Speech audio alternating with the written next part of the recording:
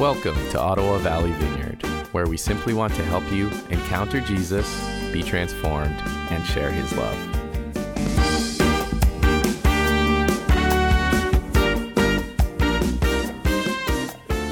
First Corinthians 10, verses 1 to 13. Warning against idolatry. For I do not want you to be unaware, brothers, that our fathers were all under the cloud, and that all passed through the sea, and all were baptized into Moses in the cloud and in the sea. And all ate of the same spiritual food, and all drank of the same spiritual drink. For they drank from the spiritual rock that followed them, and the rock was Christ. Nevertheless, most of them God was not pleased, for they were overthrown in the wilderness. Now these things took place as examples for us, that we might not desire evil as they did. Do not be idolaters as some of them were, as it is written, the people sat down to eat and drink and rose up to play. We must not indulge in sexual immorality as some of them did. 23,000 of them fell in a single day. We must not put Christ to the test as some of them did and were destroyed by serpents, nor grumble as some of them did and were destroyed by the destroyer. Now these things happened to them as an example, but they were written down for our instruction, on whom the end of the ages has come. Therefore, let anyone who thinks that he stands take heed lest he fall. No temptation has overtaken you that is not common to man. God is faithful, and he will not let you be tempted beyond your ability. But with the temptation, he will also provide the way of escape, that you may be able to endure it. Appreciate that. Really appreciate it. Again, Matt's got a great text for us, a great message ahead for us. Super challenging text, right? As you were listening in on that, that's not one of the that's not light and fluffy, Paul. That is, well, Paul's never light and fluffy, but pretty intense. But it's a pretty intense read. So, but Matt's got a great word coming for us. Really looking forward to hearing that. So let me just jump into it. Yeah, so definitely a little bit of an experiment. But good morning. I hope things are going well where you are. I hope you guys have a nice warm cup of coffee and that you're there. As Aaron and Jake said, definitely challenging text. So, I mean, we'll do our best with it and we'll kind of roll with it and see how it goes. But in the meantime, thanks for joining us in our ongoing streaming experiment to see how it all works. So over the last couple of weeks, we made a relatively abrupt change. And I know that this has affected everyone that's listening, right? The COVID-19 and everything with that. And so everything kind of switched to moving online. And that abrupt change also left us kind of in the middle of an impromptu COVID series. And so we looked at 2 Timothy 1, 6-7, right? And we looked at not being controlled by fear. We asked, okay, well, in what spirit do we operate and what do we do? We asked the question of, okay, well, where do we find control? Who has control? We asked the question of, where do we find peace in troubled times, right? When Aaron was speaking on Luke 19 in perplexity and peace.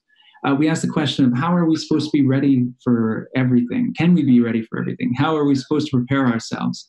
And we looked at Jesus in Gethsemane.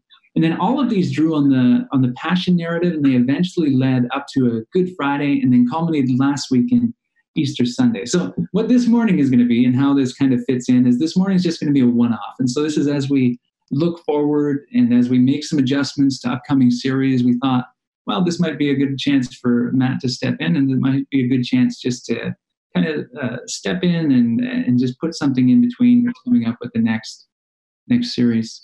And so what I wanted to do just with this time is just to share something. As I was reading and praying, I thought, well, we could use this time to share something that's kind of been on my heart. And I came across these verses. So I just wanted to share with you what I found.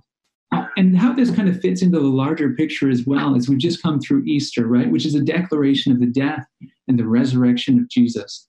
Really the central piece to the Christian faith. I mean, if Jesus didn't rise, then we are to be pitied about all men, right? But if Jesus did rise, then something has happened that shifts world history. Something amazing and phenomenal and massive has taken place. And during the Easter season, we focus on Jesus' death and his resurrection and what that means for us as we begin following. And so following on the heels of Easter, I wanted to frame our talk with the question of, okay, well, now that the resurrection has happened, How are we supposed to live into that? What does the Christian life look like post-resurrection? What does it look like to follow Jesus in this time? And I'm just going to spoil something for you right out of the gate. I'm not going to be able to answer that question in full today, right? Huge question. Probably every sermon that you've ever heard has kind of been trying to answer that question in some piece or in some way. So this is multifaceted. This is complex. The gospel is something both simple in some ways, but immensely complex in others. But what I think today will do, and what I'm hoping it'll do, is it'll give us some practical and helpful guiding principles to keep with us as we walk forward into everything that God has for us. And that's wherever you are on the journey, right? Maybe you're outside of Christianity and outside of faith, and you're like, who's this Jesus guy? I don't know. I'm hoping that as we go through and we point out some of these things that resonate with you, you'll be able to see that and be like, wow, maybe there is something here. Maybe it'll spark something.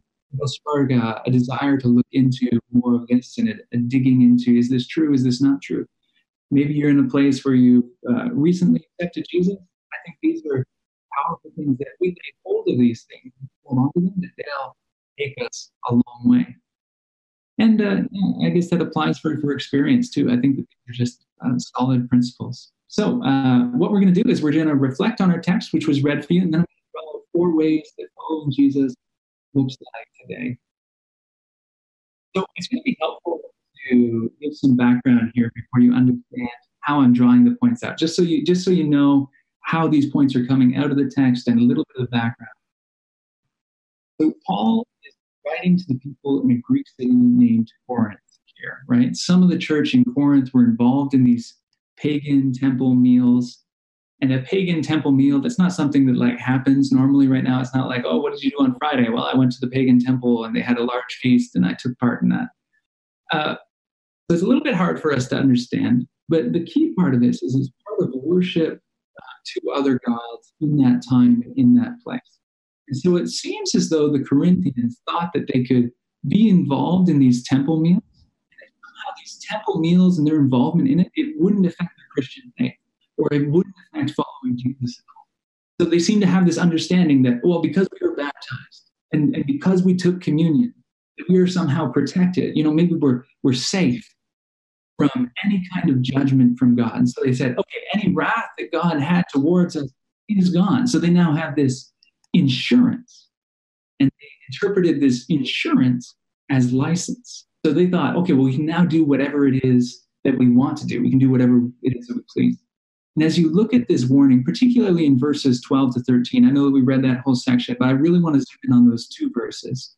As we look at this warning, you can see a couple different threads here that point to what does it mean to live following Jesus here and now. And as Paul warns the Corinthians, he is expressing warnings, right? And then you can take those negative warnings and you can kind of look at the positive aspect. And so that's what we're going to kind of do with some of these, is I'm going to give you a little bit of the negative and I'll give you what the positive encouragement towards is on the other side of that. And with my slides, what you're going to see is you're going to see that I'm going to give you each of the 4 points in full just as I talk through them. So one of the things that we see here is that Paul is warning them strongly against arrogance, right? It's the Corinthians brazenly indulging in idolatry without fear. And in doing that, they're opening themselves up to falling. And so Paul is telling them, anyone who thinks he stands, take heed lest he fall. And so the Corinthians in this case, they're sure that they stood firm. And Paul is encouraging them. He's saying, reflect, take heed, think this over again. You're in the wrong. Listen to me. You're in the wrong and you're walking the wrong way. Turn around and hear me. What you're doing will destroy yourselves, will hurt your community. And it's their pride and it's their arrogance and it's their presupposition that is making it possible for them to fall and to walk away into this place of destruction. And it is also making it difficult for Paul to get through to them.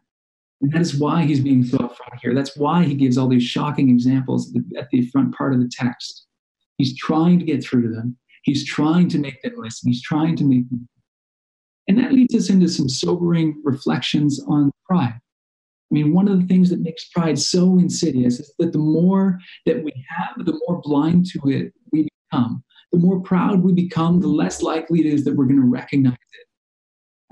And the less likely it is that we're going to change. I mean, how do you repent which means to turn around 180 degrees, right? How do you repent, or how do you fix a problem if you don't really think that there is a problem?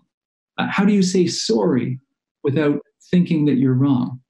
I learned that one from my wife. But pride is dangerous because it locks us into this permanent state, right? A state that prevents learning, prevents change, that prevents ever coming to grips with our sin, ever coming to grips with what is wrong and what is harmful and what is dark in our lives. It locks us into what is destructive for ourselves and for those around us. And it grieves the Holy Spirit. And I think this text looks at us and it talks to us and it says, if you think you're standing firm, be careful that you don't fall. I think it says that we ought to have a healthy view of who we are as human beings. I mean, you'll often hear Aaron say, we are messy people with messy lives. And I think the truth in that is that we know, we ought to know that we can be wrong. We ought to know that we are prone to desire other things other than God. We ought to know that we are not better than other people. We ought rather be people who are humble, to be people who are teachable, who are people who are always willing to listen to instruction, who are always willing to consider whether we're wrong in something. Proverbs will tell us it's the wise person that heeds instruction and heeds counsel. And I think this text looks at us and it says that we ought to be people who are self-reflective and people who invite God into that self-reflection. One question, is there pride in our life, right? Let's rip that out before it has a chance to grow into something catastrophic. So what does it mean to follow Jesus in this time? At least one small piece of that, I think, is it means not to be arrogant, right? That's what the slide says. Rather, be humble and people to esteem others better than ourselves. So as we follow Jesus, we ought to be people that have a proper view of ourselves, that we know that we're fallible, that we are a people who demonstrate humility and a willingness to learn, to grow, that we're a people who are more concerned with what is right and true and loving rather than just being right or belonging to a certain camp. And there's another piece to this arrogance that Paul is mentioning here. So there's another thing to understand about following Jesus in this time, and that is to know that our hearts are easily influenced one way or another. And this is implied in the very reason that Paul is even giving them a warning. It's in the Corinthians' desire for these feasts, right? They want to go to these feasts. They want to somehow marry this. They want to have this, and they also want to have Jesus. They want to hold these things together. And it's the desire for these feasts that is compromising their heart. And it may bring them to a place where they're eventually pulled away from Jesus. He is saying, take heed lest you fall. Be careful lest this captures your heart and drags you away from the path of goodness and the path of truth. And I think that this demonstrates what I think is a major point of tension that exists between following Jesus and some secular paths today. A wide range of sources today will tell you to follow your heart. And I mean, you can Google that and you can find quotes from Disney to Steve Jobs saying this. But the biblical teaching is that not every desire of our heart is something that is good. We must be careful about which desires we fill and how we fill them. We ought to take heed and to be careful because our hearts can sometimes lead us astray. And instead of letting our hearts lead us around by the nose, wherever they'd have us go, we have a responsibility to direct them, right? To direct them to what is good. We have desires, and these desires have both good and bad ways of us fulfilling them.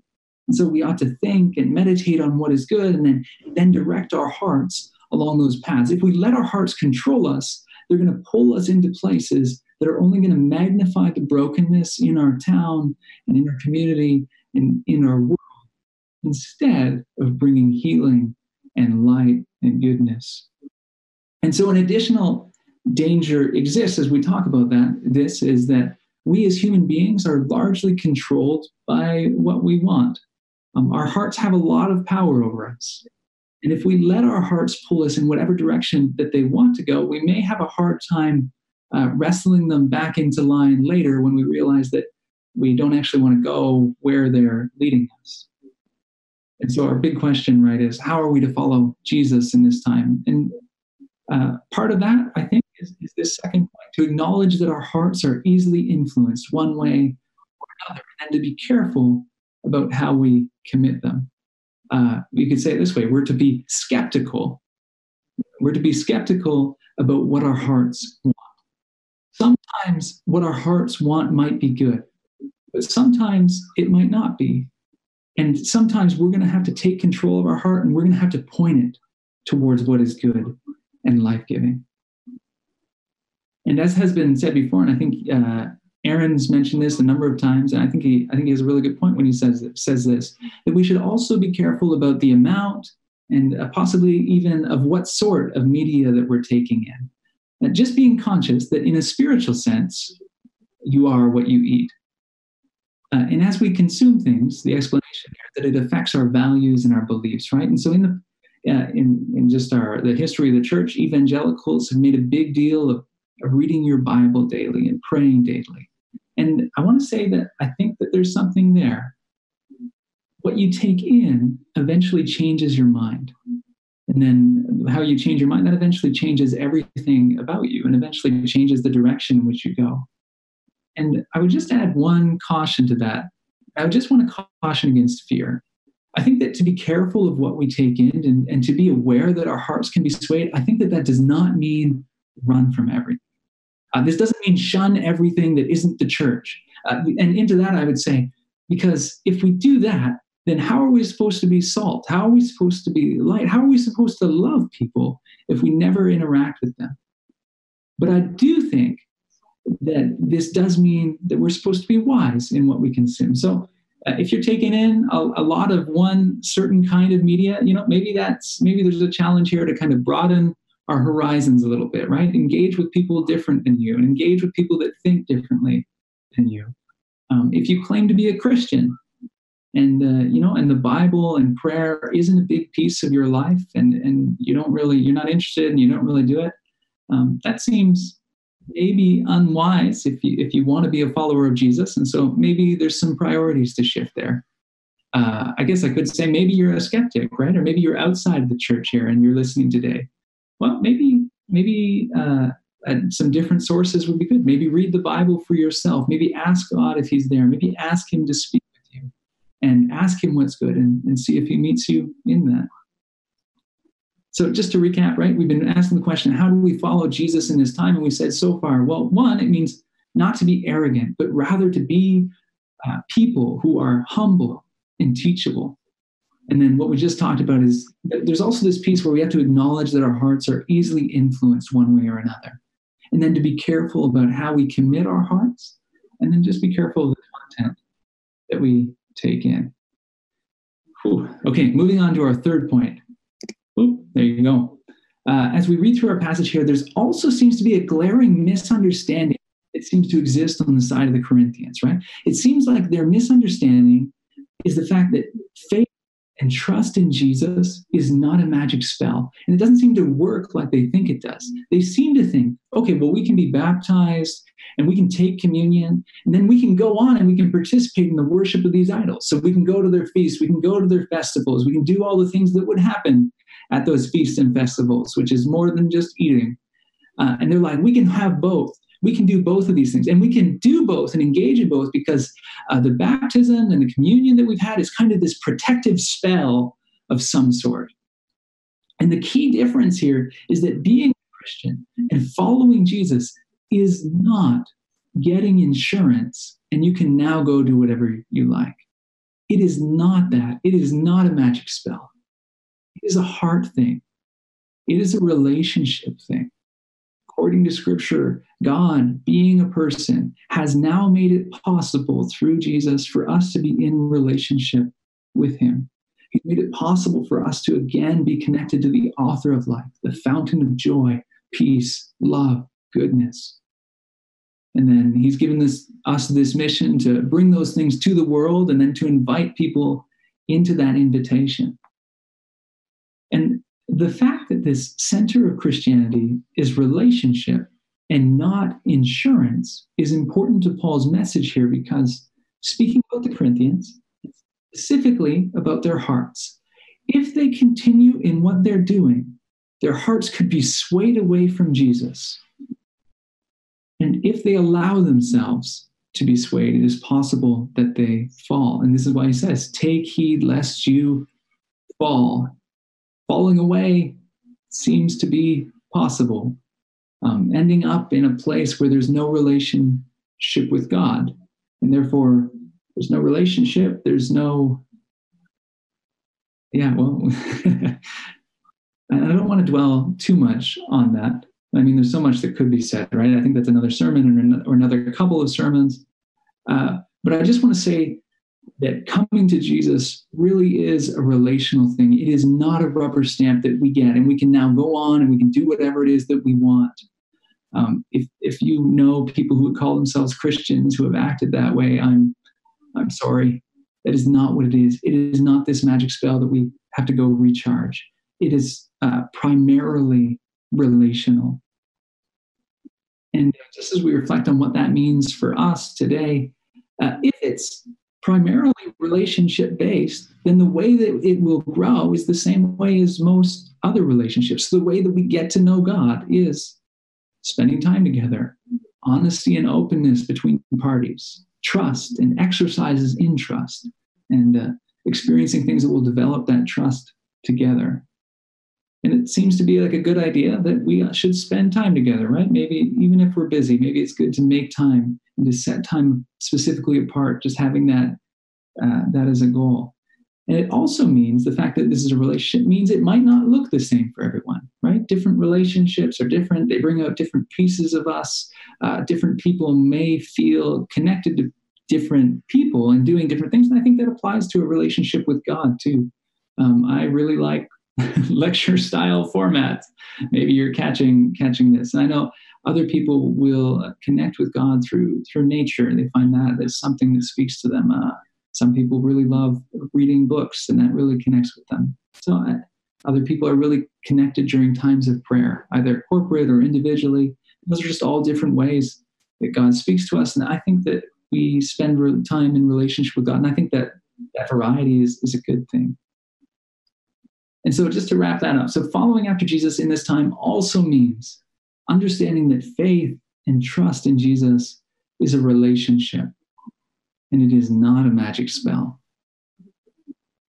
And I just want to make one more point out of this text, and I want to draw it out of verse 13 of what we read, 1 Corinthians 10. And this is what it says. It says, no temptation has overtaken you that is not common to man. God is faithful, and he will not let you be tempted beyond your ability. But with the temptation, he will also provide the way of escape, that you may be able to endure it. Now, I mean, with this whole passage, there's a lot we could talk about. I think even the different points that I mentioned, we could go deeper into each of those, and maybe we will sometime. But I want to focus in on the argument surrounding why this verse was included. And it's most likely that the Corinthians were interacting with Paul, right? Paul is saying, take heed lest you fall. Like, do not do this. This is a bad idea. This is going to lead to destruction for you. And the Corinthians were probably defending themselves and their participation in these feasts because they wanted to hold on to both, right? They're probably saying something like, we have no choice, or we can't control the temptation to sin in these circumstances. They're maybe saying something like, how can you blame me for this? And Paul's answer here is emphatic. He says, no temptation has overcome you except what is common to man. God is faithful and won't let you be tempted beyond what you can bear.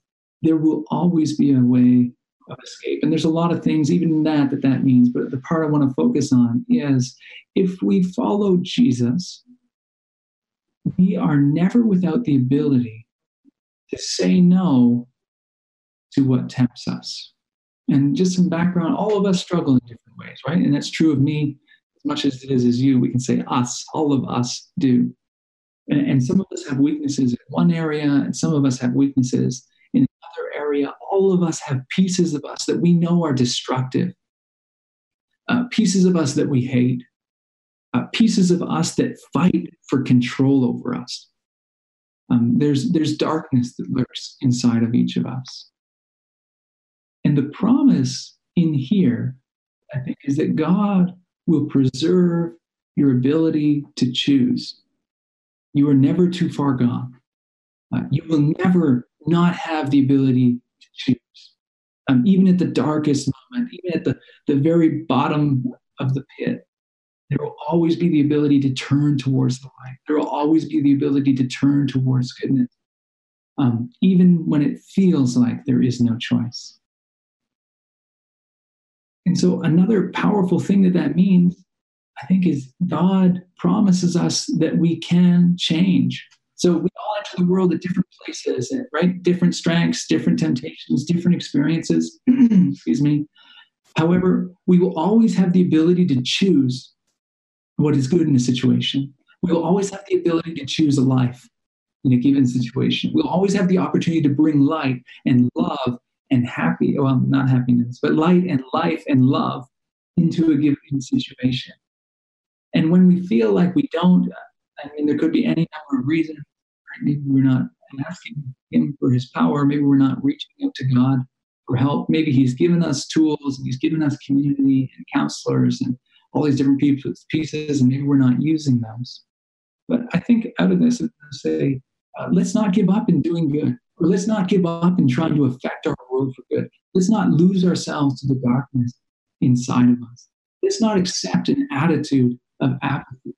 Our choices in every situation really do matter. And I want to make a note about how this ability to choose, I just know that a lot in our community and a lot of people in the world struggle with mental health issues, and a lot of people in our community do too. So I just want to pause there and ask, okay, well, how does this ability to choose interact with mental health? I'm going to give you the full answer, is that I don't know. I want to recognize that our experiences are different.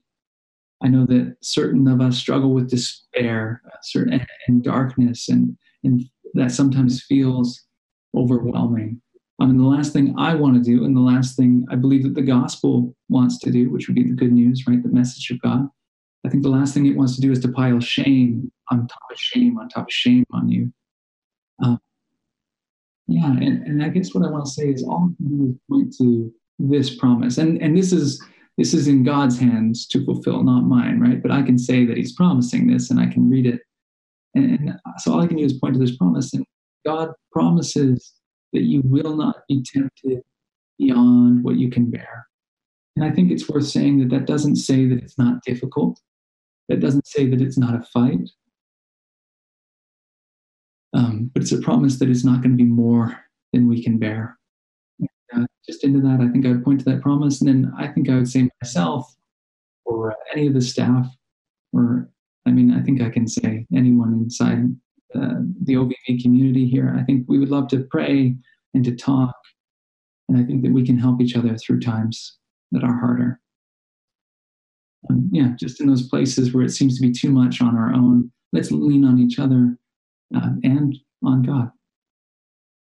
So in our particular time, I think that this ability to choose, I think that this means that we can bless and we can be there for people, even in the middle of COVID lockdown and crazy streaming things that hopefully are working, because, I'm just going to assume they are.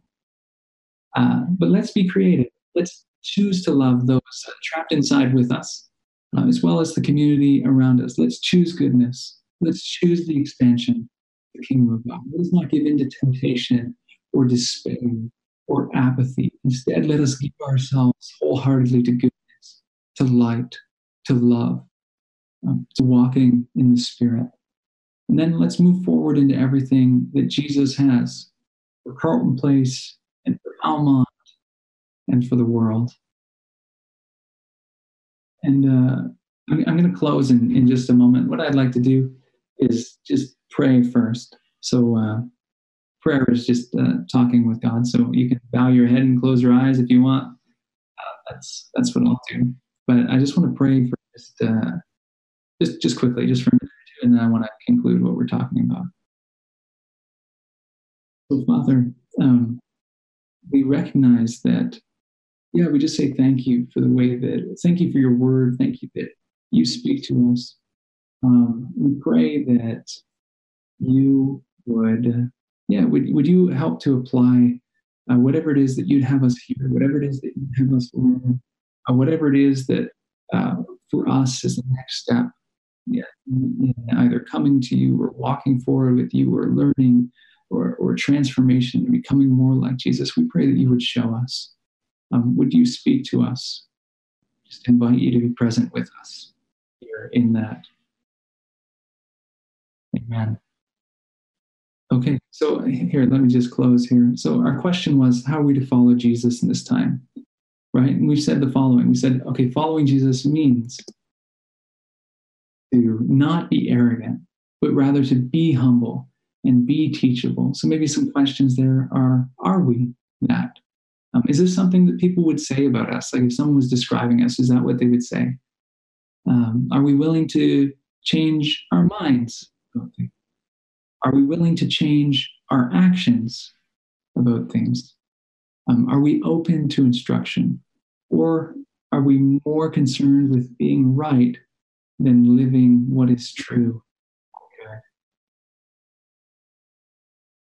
So that's maybe the first piece. And then hearts are easily influenced one way or the other. And then to be careful about how we commit them and the content that we take in. So maybe some just thoughts there are, okay, well, what kind of spiritual disciplines do we practice? Do we practice spiritual disciplines? Are we directing our hearts to what is good, or are we just letting them pull us wherever we want to go? Do we pray, or do we read the Bible often, particularly if we would say that we're Christian? Is that something that we do? Who do we want to be? And how are we directing ourselves towards that? Are we simply following every pull of our hearts? Or are we aiming for the good and the beautiful and the life of our community, and we're pulling our hearts along behind us into that? And then a third thing was to understand that faith and trust in Jesus is a relationship. It is not a magic spell. So let's to grow. Are our hearts behind this, or are we approaching Jesus like a magic spell? Maybe a good question just in that whole section is, what is it that we want from Jesus, and why do we want to be near him? And then finally, the last point was just that following after Jesus in this time means that we always have a choice to choose the beautiful and the good. So let's do that, forsaking temptation, choosing Jesus, choosing life over death, choosing beauty over despair, choosing love over all, choosing the path of goodness, life, and light. Choosing Jesus and exploring everything that he has for us. Everything he has for us as a church, everything he has for us as Carleton Place, and Almont, and Canada, and everything that he has for us, in all of our areas of influence. Okay, well, that's the thoughts for today. So what I'll do is I will stop there and I'll go back to you guys, Stefan and Aaron and Jake. Bye for now.